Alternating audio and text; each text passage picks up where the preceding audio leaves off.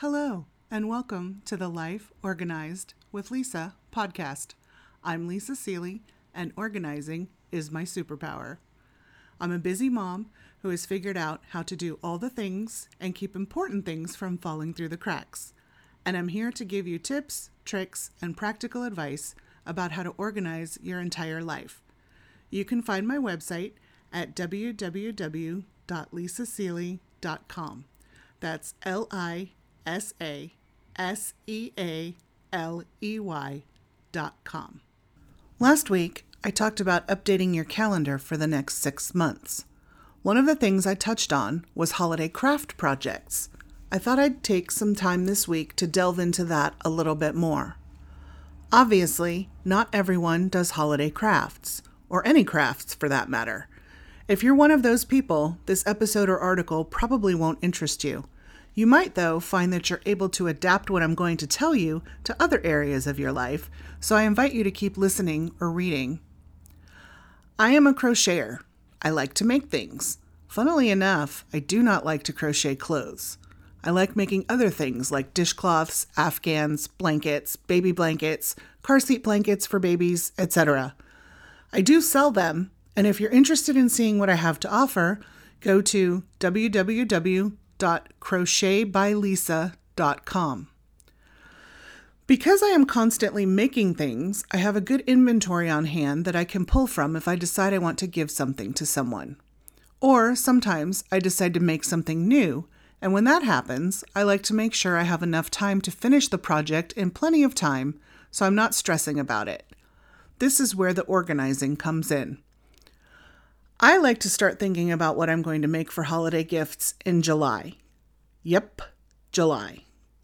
That way, I will have plenty of time to buy any yarn I need, if I don't already have it on hand, and make them.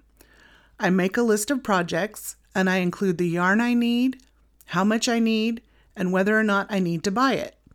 If I do need to buy it, I start looking at the websites where I shop, and I make note of any sales. I'm always trying to get things as cheaply as possible, so sometimes it may take a few weeks to get what I want.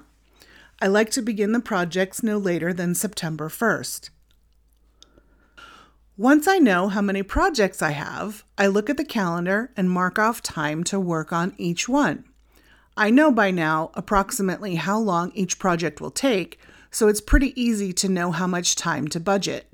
And because life happens, I always back everything up and begin 2 weeks earlier than I need to. This allows for unforeseen delays. I do the same thing with my holiday cards. I like to make them, but sometimes in the past there have been so many other things going on that I wasn't able to, but I still needed time to write out the ones I bought. If I'm going to make them, I usually try to figure out what the design is in September, and I go through the supplies I have and figure out what I need to get to complete them. Then I place an order so that I have everything on hand by the beginning of October. And again, I go to my calendar and mark off time to work on the cards. Funnily enough, the design phase takes the longest. Once I have that figured out, making the cards becomes sort of an assembly line thing.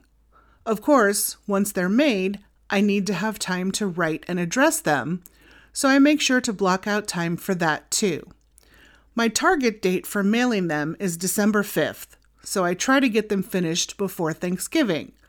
That way, if I'm running a little behind, I can use the weekend after Thanksgiving, and possibly even the weekend after that, to get them addressed and ready to send out. So tell me, do you make gifts or cards for the holidays? If you do, when do you begin? Send an email to lisa@lisaseeley.com and let me know. That's it for this week. Thanks for listening. Until next time.